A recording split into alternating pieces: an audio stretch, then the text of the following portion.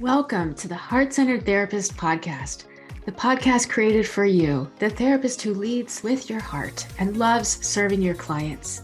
I'm Cindy Gozansky, your host.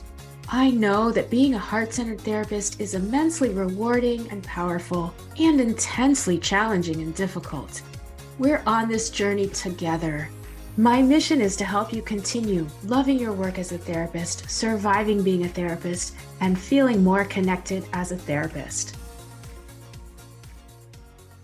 Hello, and welcome to another episode of the Heart-Centered Therapist podcast. Welcome, my friend. Today, I am super excited to share with you a great episode. If you have ever struggled with perfectionism, burnout, striving for mastery, and being an overachiever, my guest is an expert in these arenas. Dr. Morgan Levy is a licensed psychologist based in Florida.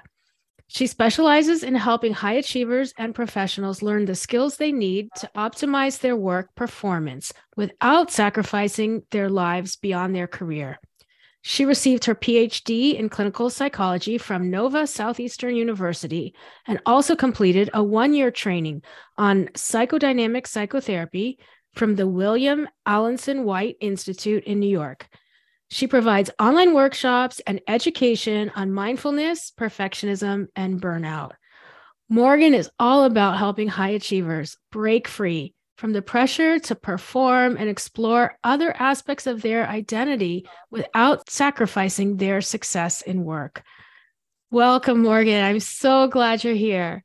Oh, thank you so much for having me. I'm so excited. Yes, this is great. I just want to start by diving in because I think perfectionism and burnout are huge for so many people. Professionals. This is not just for therapists, but for all professionals. And you work with people in all lines of work, executives, corporate worlds, as well as therapists. So love to hear a little about your journey in becoming a psychologist and moving into this specialty. I've always been somebody who's loved stories and getting really involved in stories, not just books, but movies, TV shows, and like fantasy, science fiction, like a wide range. And what I loved so much was learning about the characters, discussing the characters, and understanding why they did the things that they did. And so that was just me at a young age. And I guess it just naturally over time transitioned to me wanting to be a therapist. And then, in terms of working with high achievers, it's funny. I never really planned it. It's just in grad school, you take the clients that are assigned to you. Right. And those just happen to be the ones that I worked the best with and I enjoyed working with the most. Mm-hmm. And so then when I moved into private practice, that's where I wanted my focus to be. And it just sort of happened. Wow. What a beautiful trajectory. It doesn't always work that way. You might work with people in grad school and you're like, I don't know, this doesn't feel like a fit, but it really was a good alignment for you. Mm-hmm. I definitely did have a lot of clients that I didn't do my best work with. So I think it also helped having that to then know where I did feel more lit up and excited in my work to know where I did want to move forward. Love that. We have to feel lit up. And that's such a great word because it's about our energy, our energetic space as humans, right? What lights us up? And that's such a great clue from our internal wisdom. I love that we're talking about that right from the beginning. So tell us a little about working with perfectionism, because I think it'd be great to start there. Many of us have experienced parts of perfectionism. Maybe we don't even realize we're more of a perfectionist than we actually are. Raise my hand. So what's the origin of it? Yeah, such a good point. So many perfectionists that I work with, none of them at the beginning ever think they're a perfectionist, because we always think a perfectionist is somebody who's organized, they have everything all together, they never make a mistake, and they look really polished. Mm-hmm. But the reality is that's not really true. Perfectionism is more about our expectations for ourselves and for others. And usually these expectations aren't realistic. And then we fail to meet them, and then we're hard on ourselves and on others. And the theory that I tend to work with perfectionism is that it forms early in our life where we might produce a lot, we might achieve a lot, and then we get a lot of praise and acceptance for that. And so as a kid, we internalize that in order to continuing to receive love and praise and acceptance, we have to keep producing and doing well. And so it creates this endless cycle where we constantly feel like we need to just keep performing in order to feel loved and accepted. But the reality is, once we then achieve something, we're then just thinking about the next thing, and we can't ever fully be in the moment and embrace what we're experiencing. And also perfectionism, like perfection just doesn't exist. Okay. So what you're saying is all of those things are not just normal. There's another way to do it. Yeah. And something that I think is also so important is perfectionism can serve us really well. We're able to be successful because of it. And so it's not that we need to get rid of it, but try to identify where in our life it's hurting us and impacting us and tweak things there. Yes. Well, I've spent some time researching what you offer and learning about perfectionism on your websites. And I kept thinking, oh, yes, I'm not really a perfectionist until I started reading more and more, and I will just, our listeners can't see, but I'll show you, Morgan. I have this rock that somebody wrote on organized, right? It's a rock from like the coast of Maine, because I feel like sometimes I'm not organized enough. And I'm one of those people that probably has those perfectionist tendencies, but doesn't appear as organized.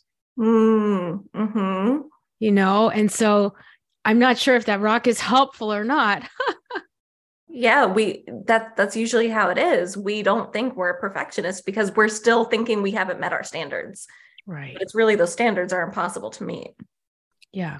I love that you bring in the family background and, how we're acculturated in our families to rise to these high expectations, if that's part of it.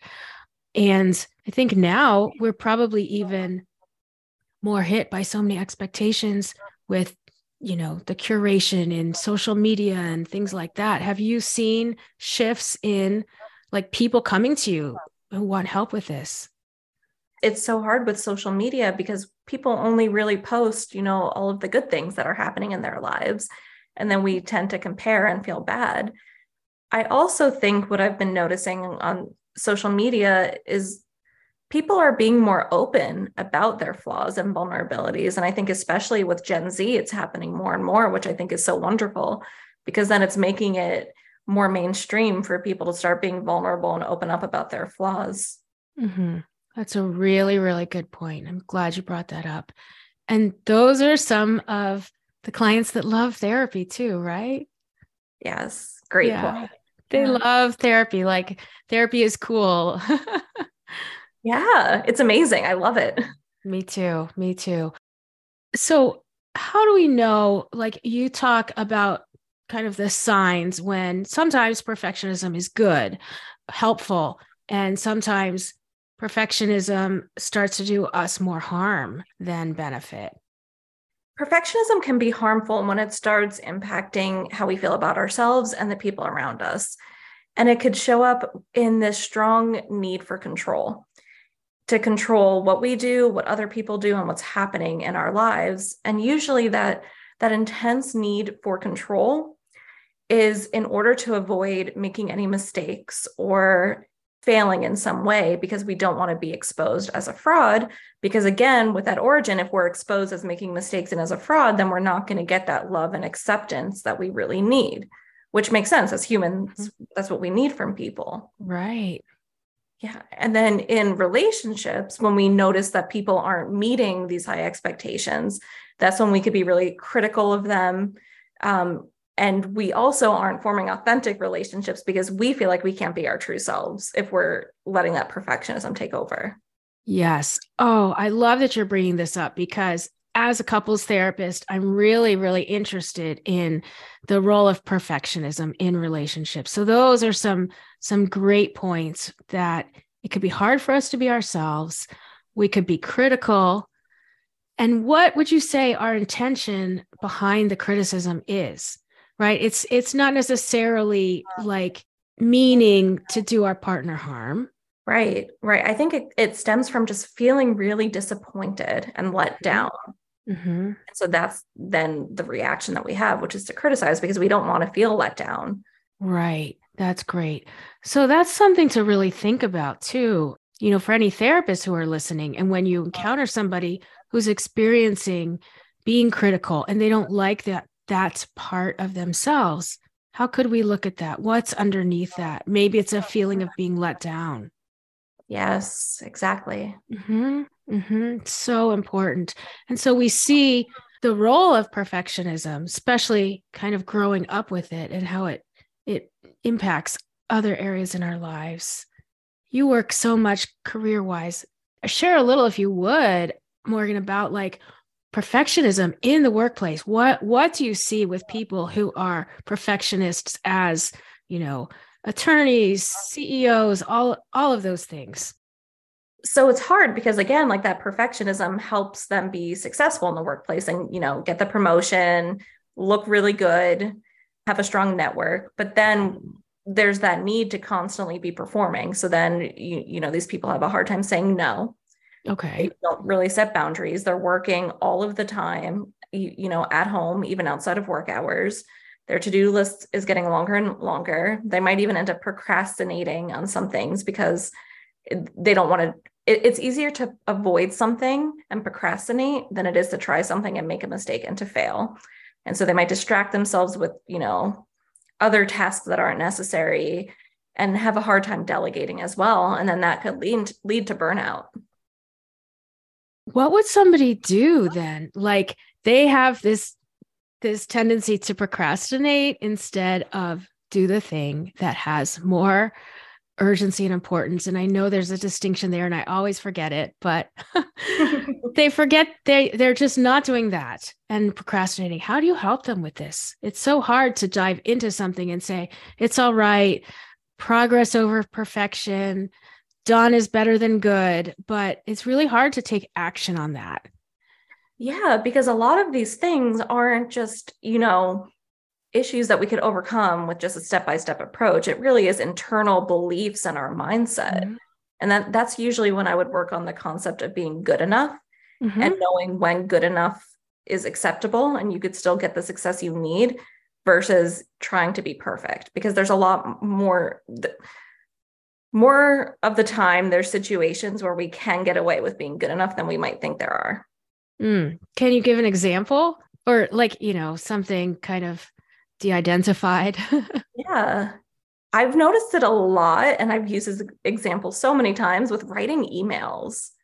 So many times we'll spend so long writing a very nice email, like way too long of time to make sure it's perfect. And then we get a 2-word response afterwards. And it's like, why did we spend so much time doing that when we really didn't need to? And then that's sort of a time suck. So like little things like that. Mm-hmm. We've all done that, just Sure. whether it's an email or worrying so much about, whatever, what you're going to wear. And then, everybody is casual or, so many different examples, whether it's professional or personal, that we overthink. I guess overthinking is also a part of this. Yeah, because we want to do the right thing. Mm-hmm. Yeah. In quotes, because there is no Right. right thing, but Yeah, exactly. And I really want to unpack the judgment because we've already said good and harm and right, and we don't mean good or bad, right or wrong. right. We're just trying to talk in generalities here. You described how perfectionism shows up for us in areas we might be most vulnerable. And I think this is great. I was thinking some on this, and I'll share some of my reflections personally, but you said for yourself, you noticed perfectionism would show up in decision making. So, what does that look like? Yeah. So before I knew, about this, and I was early on in my own therapy journey, like attending my own therapy, Mm-hmm. I would bring a lot of personal, big life decisions to therapy, really struggling what to do. Like one example is which grad school to go to. I think I Mm-hmm. spent months agonizing over it, making pros and cons lists, which really don't do anything for me anyways. I didn't base my decision off of that. I did it based off what I felt. But it was always about the fear that once I make a decision, I'm giving up the other thing. And then what if that was the thing I should have done? Just this fear of decision making. Right. And it's also showing up right now in my life, or it did last week. So I'm hosting a collaborative project where Mm-hmm. I'll have to accept applications and look at applications and decide what would be a good fit for it. And that was so difficult for me because I didn't want to disappoint others. I didn't want to say no to somebody who would be an amazing fit potentially. But I had to, I couldn't accept everybody because I want to be very intentional about what I'm including. And so making that decision was very difficult and it was not easy to do. Wow. And I also want to have a perfect project, which doesn't exist, but that's what I was feeling. It's hard to let go of that. I Oh, yeah. really appreciate that you shared so vulnerably about that. And we'll talk later about this amazing offering that you're creating. But yes, that's a great example. Not wanting to disappoint, wanting to include everything, everyone, wanting to provide the best exemplary, result and outcome. Right. So yeah, and you're an expert and still it does creep up. So I think that's important, right? We're humans and this is a process and it might be a lifelong process for some of us. Absolutely. Yeah. I Mhm. don't think I would be as passionate about it if I didn't experience it myself. And it was through therapy myself that I was like, oh, wait a second, this is all perfectionism showing up. Where is that coming from? I did a lot Yeah. of exploration on that. Yeah. The passion is so important. I think that's why so many of us as therapists or in whatever career, if you really love it, we do that. And we know that there are growth edges for us that will continue. And the same with like working through something like perfectionism or being a high achiever. You're going to have something else come up. You're going to be a parent, or you're going to be taking care of parents, or you're going to move, or, so many different life circumstances that open the opportunity to experience this again. And Absolutely. mhm, Yeah, that's such a great point because we're always going through things in our lives, and that's when all of our stuff gets brought up again. yeah, we're meant to continue to grow and develop, and we can bring our dreams and desires to excel and succeed. We have to also know like how to listen to that felt sense. You said, I made a decision on grad school, not from the pros and cons list, but how I felt. Yes. Yeah. And if I were to just listen to what I felt to begin with, I wouldn't have agonized for months over making like the perfect decision. It's an important part of your experience now, and Yeah. you can use it to help others, just like you're doing here. So when I read that about decision making, I was thinking, okay, how does perfectionism show up for me? And I'll just share this because you can maybe help us a little with what you would say to me or someone else, because I think people are really curious about that. So first, I think like perfectionism shows up if I have to do a video or something live. Like that's not my thing. And also, as I mentioned earlier, trying to organize something and feeling overwhelmed. So, two things. One, I'm sure there's something about self esteem and appearance and wanting to say and look a certain way or not matching up to the typical standards that you might see somebody else who's doing reels all the time or Facebook Lives. So, I think there's something there. And then this other part is what you said before, not wanting to start because what if I can't get it right? So have this big like to do pile, but how do I start that? You know what Yeah. I mean? Yeah. Do you hear this? Am I the only one?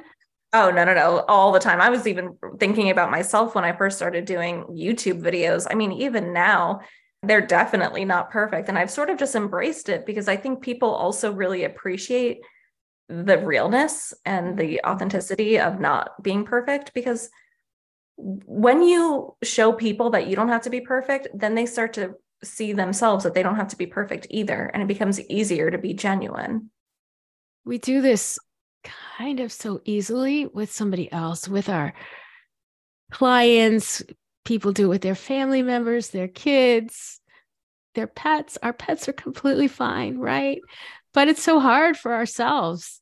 And I think really, as you talk about decision making, there's a lot of that plays a role.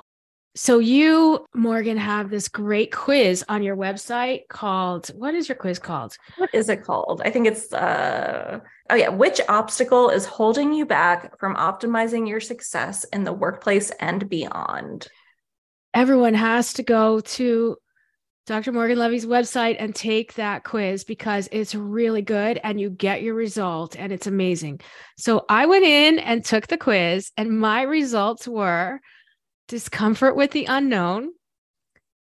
And what resonated for me about this was it said I might have difficulty tolerating ambiguity at work, and it would be helpful to work on increasing my security in decision making and worrying less. That's probably no surprise to my therapist or my husband. But when you see it in print, I mean, friends, when you see something in print about you, right, it hits in a different way. Yeah, that quiz, I intentionally was thinking, okay, with the people I work with, what are the major things that come up for them? And then I sort of, worked backwards to kind of come up with questions to see what would fit there. And in particular, with this quiz result, what I would work on with somebody is really a lot of mindfulness and accepting that we're going to screw up and make mistakes and just be curious about it and accept that it's happening in the moment. Wow, you are so good. That's great. Yeah. And it's hard, right? What is the hardest thing is probably mindfulness, doing the mindfulness in the morning, whatever that routine is, and being consistent. So I think that's really helpful. There was a piece in there too about the ambiguity is hard because we want control. So do perfectionists like having control? Yes, because when they have control of the situation, they're able to make sure that people don't see their flaws. They're able to control things so that they don't all of a sudden feel like the world is crashing down around them because people see that they're not perfect. Yeah. That makes so much sense. As you say this, and we didn't really talk about this before, but I'm so curious. Do you find also from whether it's your work or your research, that the perfectionism and high achieving is different in the Western world or like different in, say, North America than other places? Are there cultural differences that you've either researched or actually experienced? Great question. I don't know if I have, a clear answer to that, but I would imagine that with cultures that are more focused, less goal-oriented, that the perfectionism doesn't play as much of a role there. Yeah, that's what I would imagine if there's a more collective bent or, approach. And it's really interesting to me. And also when we talk about this, and of course, some of it is from how we came up and coming from families where we had these high expectations, or a family where we didn't see those expectations and we wanted to do the opposite and achieve, strive, be the first one to go to college, whatever it is. How do you help your clients understand, it's not your parents' fault? Or, does that become an issue or a point of therapy? Yeah, so I am a psychodynamic therapist, and that comes up a lot where people might be afraid to start blaming their parents because they still feel protective of them. And usually I'll have a little bit of a discussion with them that there's no such thing as a perfect parent. And the parents are working with what they knew at the time. And what we're just trying to do is explore and understand, not blame. That's beautiful. Yeah. So interesting to be a psychodynamic psychotherapist and then kind of like this coach to high achievers. Oh yeah. It's very different. It's almost like I do two different things. And so the reason that I did that is because a lot of the people that I work with maybe don't need therapy. So, the people who I'll see with the more coaching side of things, I wouldn't do therapy with them, but they would benefit, highly from seeing a therapist to go deeper with them. all of it is Right. related. Yeah, I know. It's I've always thought about that. I have like two different sides of what I do. Yes, you really do. I'd love to learn more about the psychodynamic work as well. And we're throwing a little bit of it in there. So so one of the things, Morgan, that also we talk a lot about, I talk about in my Facebook group. I get questions from it in the Heart Centered Therapist community, in every other Facebook group that I'm in, every article that comes through your newsfeed, burnout. And burnout is something I know you have a burnout mini course and you've written articles and blogs, and I'd love for you to just tell us a little bit about burnout, maybe definition, do we know it when we see it type of thing? Yeah, burnout is everywhere these days and everybody's talking about it, but people don't realize that it actually is a scientifically studied concept and it has been studied for many years now. And it's basically a physical, emotional, or mental exhaustion that usually comes from overworking. Mm-hmm. And what we don't realize is that it tends to show up before we even realize it. We might notice it when we start feeling, bad emotionally and physically, but it actually shows up way before. The first stage of burnout is just working harder or being eager to perform. So working harder is actually the second stage of burnout. But that compulsion to prove oneself is the first stage, where you're eager and you want to show people that you can do things and you take on new projects and you keep saying yes because it's fun and it's exciting. Right. It's actually the first stage where we keep wanting to prove ourselves, but we don't Okay. think that's burnout because we're just so excited and having so much fun with what we're doing. Right. The shiny object syndrome too, where we just Yes. want to do more things and this is so exciting and oh, I can fit this one thing in. Yes, exactly. Hmm. Okay. And then the working harder is next. Yeah. So then the second stage is working harder because we like that feeling of doing these things, doing well, being eager, that we just keep working harder and harder to do it more and more. Hmm. Hmm. Okay. So And right then, now we're feeling kind of comfy. We're just in yeah. this usual place of doing new things, working hard at it, getting a little bit of a lift from that. Mm-hmm. And then there are 12 stages, and I don't know if I need to go through all of them, but basically it turns into us neglecting our own needs at that point because we just want to keep working harder and harder until we give up our hobbies, our sense of self, and then we begin feeling empty. We start noticing those physical symptoms, and then Mhm. it turns into that chronic burnout. Yes. I think it's helpful to even mention some of the physical symptoms because we overlook them. We think burnout could just be in our head. Oh, we're emotionally exhausted. Headaches, stomach aches, body aches, having a hard time eating, sleeping, or changes with our eating and sleeping habits, feeling more irritable with others, procrastinating more and more, feeling a lack of motivation, unable to concentrate. Really, it shows up for us a lot. Yeah, thank you. That's really important. As we start to notice some of these signs and question, is it just like a little fatigue? Is it a little need for vacation, or is somebody experiencing burnout? And then what do you do? Like, what have you found to be helpful strategies for managing burnout and not always going into burnout, right? Like having some kind of balance. I know they say balance is a myth, but we must be working to ward off burnout in the goal of something else. Right, right. And I also want to mention that if you're in a workplace environment that is just toxic, Mhm. it's really hard to do these strategies and feel better. Like I understand, it's a systemic issue as well. Mm-hmm. Individually, taking rest and filling that restful time with things that feel meaningful and valuable for you so that you feel recharged, taking breaks, taking vacations, taking time off, and finding meaning not just in work, but also outside of work. Yeah.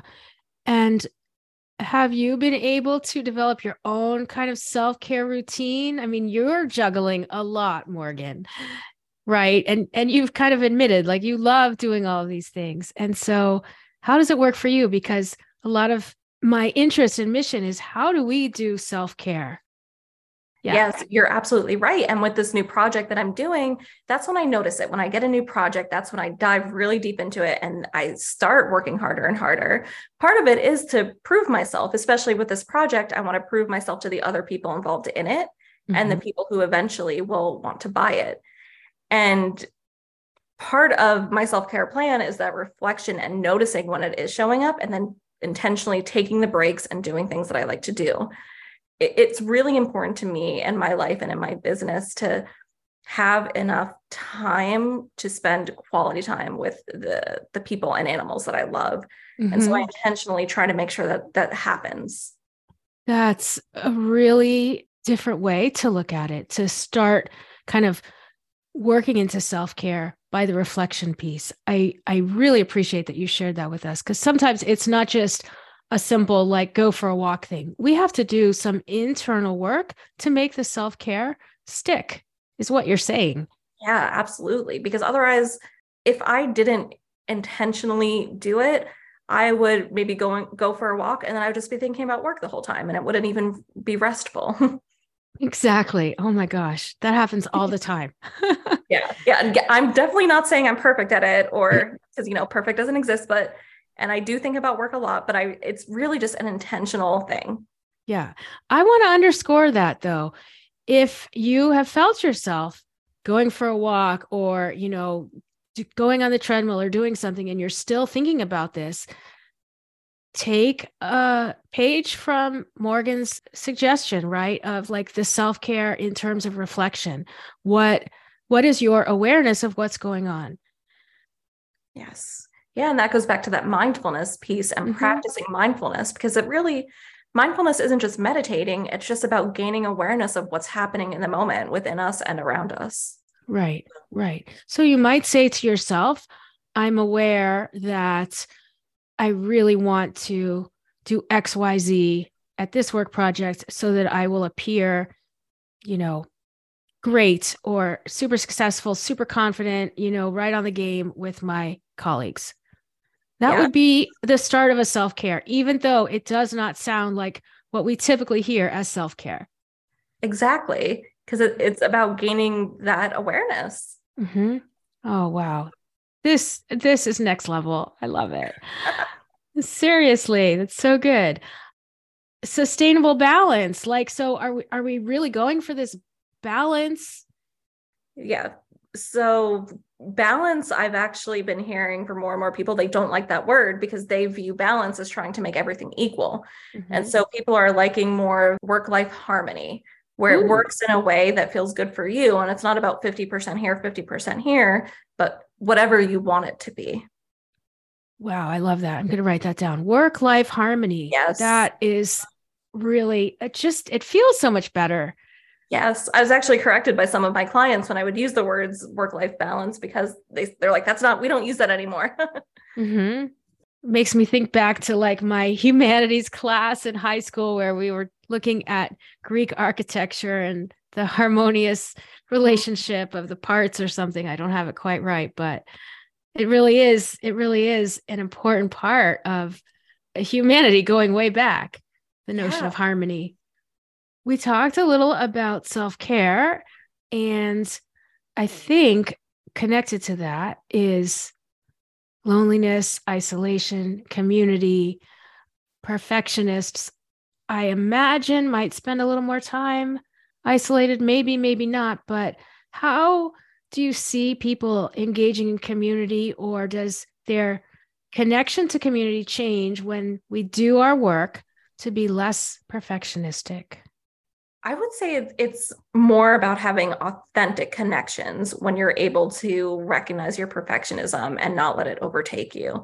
Because a lot of these like high achievers who are perfectionists, they're performing really well and have very strong networks, but they also feel like they're just wearing a mask and they're not being their true selves in these relationships. And so it doesn't feel like authentic, genuine connections.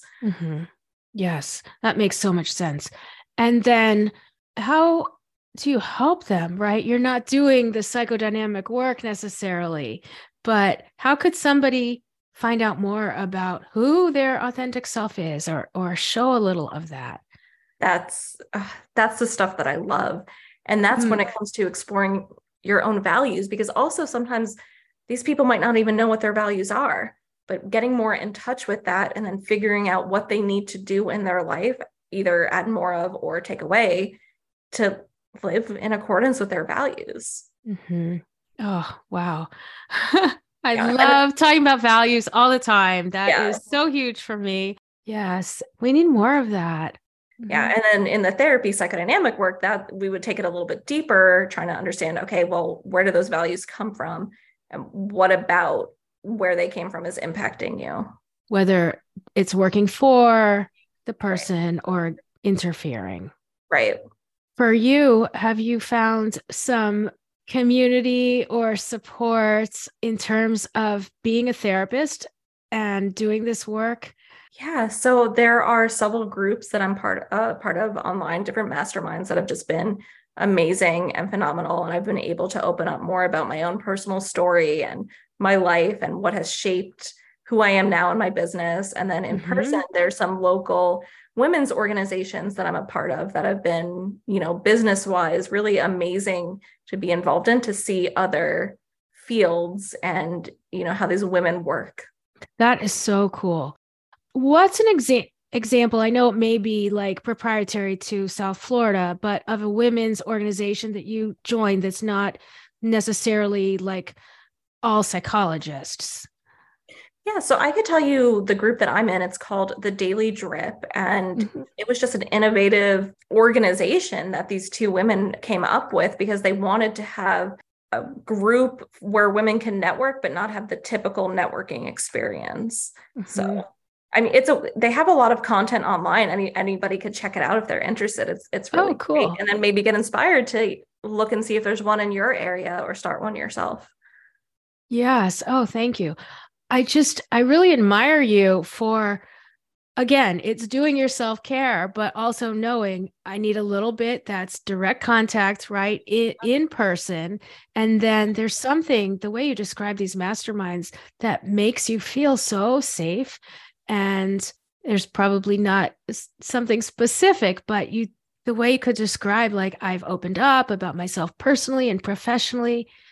Most people don't have something like that. It's really cool.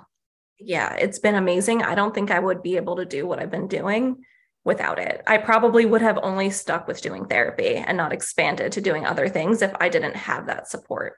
Wow. So support is huge. And for the listener, if you're looking at something that you want to build or create on the side, that's something to consider. Where can you get support, encouragement from other people who have similar values and goals? Yes, exactly. That's so important. The values piece. That's really what made it feel safe for me to open up and then to grow. Yeah. Oh, that's awesome. I love asking this question. Have there been any surprises for you in your work supporting high achievers? Or maybe something you didn't really expect, like anything, oh, okay, I'm going to work with these high achievers. And, even as you sort of described them, I think a lot of people on the outside would say, oh, yes, they're super well connected. They're confident. Everything's great, but they don't show themselves so much. You know that because you work with them. Yeah. So I think what actually made me start loving to work with them very early on was realizing the deep emotional world that they have that they just keep hidden, and how powerful it could be when they start showing it to others. And then that right there is what then put me on the path to wanting to work with them, because I saw how beautiful what they were feeling was, and just how amazing it was and how powerful. And it sounds cheesy, but it was like an honor to sit there and to help them bring that out and show it to the world. That gives me chills. Bring the cheesy. That's great. Yeah. But really that you saw and felt and experienced their deep internal world and then helped them bring that out and share that. That is an honor. That's a witnessing privilege. It's such amazing work that you do. Thank you. Yeah. It's a great reminder for us too, to hold that compassion as we do our work with whomever we're working. The deep inner world exists. Yes, I love that. Mm-hmm. Mm-hmm. Underneath the criticism, underneath the angry facade, there's that deep inner world. So you have so many things to offer, and I'd love for you to just tell our listeners a little bit about what you have going on. I know that you've got online programs, courses, workshops, something new coming out in April. Let's hear all about it. Sure. So I have my private practice where I could see people from Florida or some people internationally. And that's for people who want to do that deeper inner work and exploration.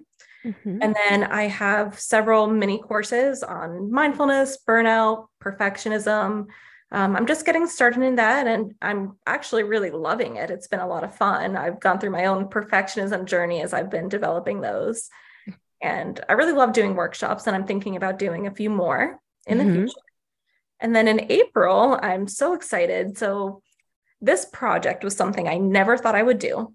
And then one day it just hit me, and I was like, I have to do this. My friend was actually talking about something like this. And I was like, I need to do it. I can't stop thinking about it. And for days I couldn't get it out of my head. And I knew I had to do it. And I've never in my business felt so excited to do something like this before. And it's called the Mindful Professional Bundle. And I'm so excited. It's Great name. Great name. Yes, thank you. Tamara Howell actually came up with that name, so I want to give her credit. Yeah, shout out to Tamara. Actually, Morgan and I met through Tamara, so thank you for that too. So it's going to be a collection of resources, different courses, workshops, trainings, templates to help anybody who identifies as either a high achiever or a professional, really, honestly, really anybody. It'll have resources to help them be more intentional and mindful in work and at home. So learn how to optimize their performance in a way that feels right for them in work and outside of work without having to give up their achievements. And earlier today, I'm finalizing some of the resources that will be in it. And I wanted to cry with happiness because it's so amazing. The resources, I think it's going to help so many people. So it's going to be on sale for $97, all of those resources from April 12th to April 18th. What? That sounds like a steal. It really is. I cannot wait to tell the world what's in the bundle because it is so amazing. I love it. That's really, really cool. So for people who don't know what a bundle is, and we'll link to this, the Mindful Professional Bundle. So it includes things from all of these amazing resources, workshops, courses, PDFs, tutorials from other professionals. Yes. Yes. So it's a bunch of different experts and leaders in their field. They're contributing an offer because they also want to reach so many more people. And so, there's no catch. These are offers that people do sell on their own, but they want to be a part of this collaboration so that, high achievers and professionals can access these resources and start using them to live a life that is more mindful and meaningful to them. That's awesome.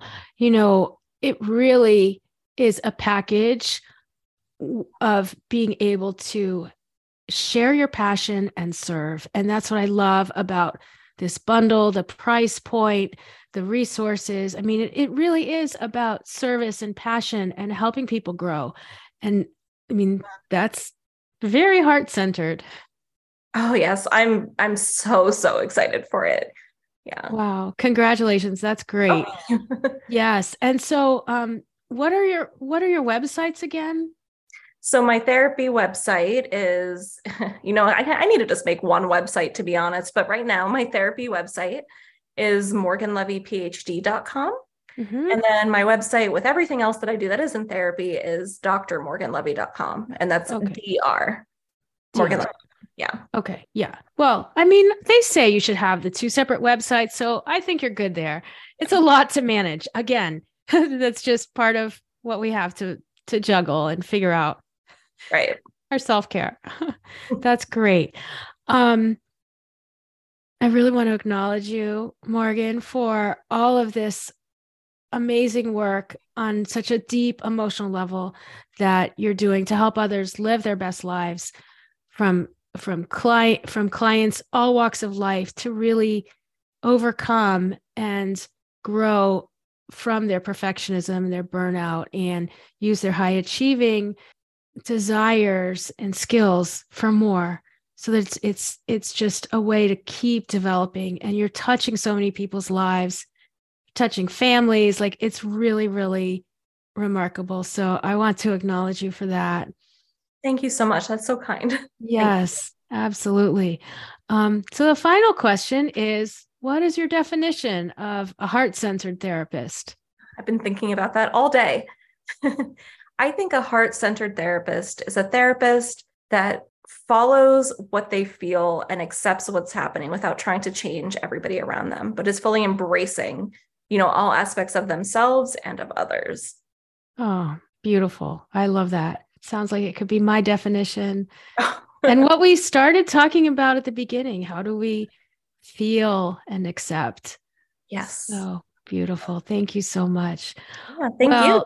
It's been great chatting, and I look forward to seeing the Mindful Professional bundle, and we'll link to all your resources. Thank you so much. This was amazing. Oh, my pleasure. Bye for now. Bye. Thank you so much for listening. I hope you enjoyed this episode. And if you did, I invite you to subscribe and leave a rating or review. It really helps other people find this podcast. Be sure to check out the show notes for all the links and resources mentioned. Thanks again, and I'll see you next time.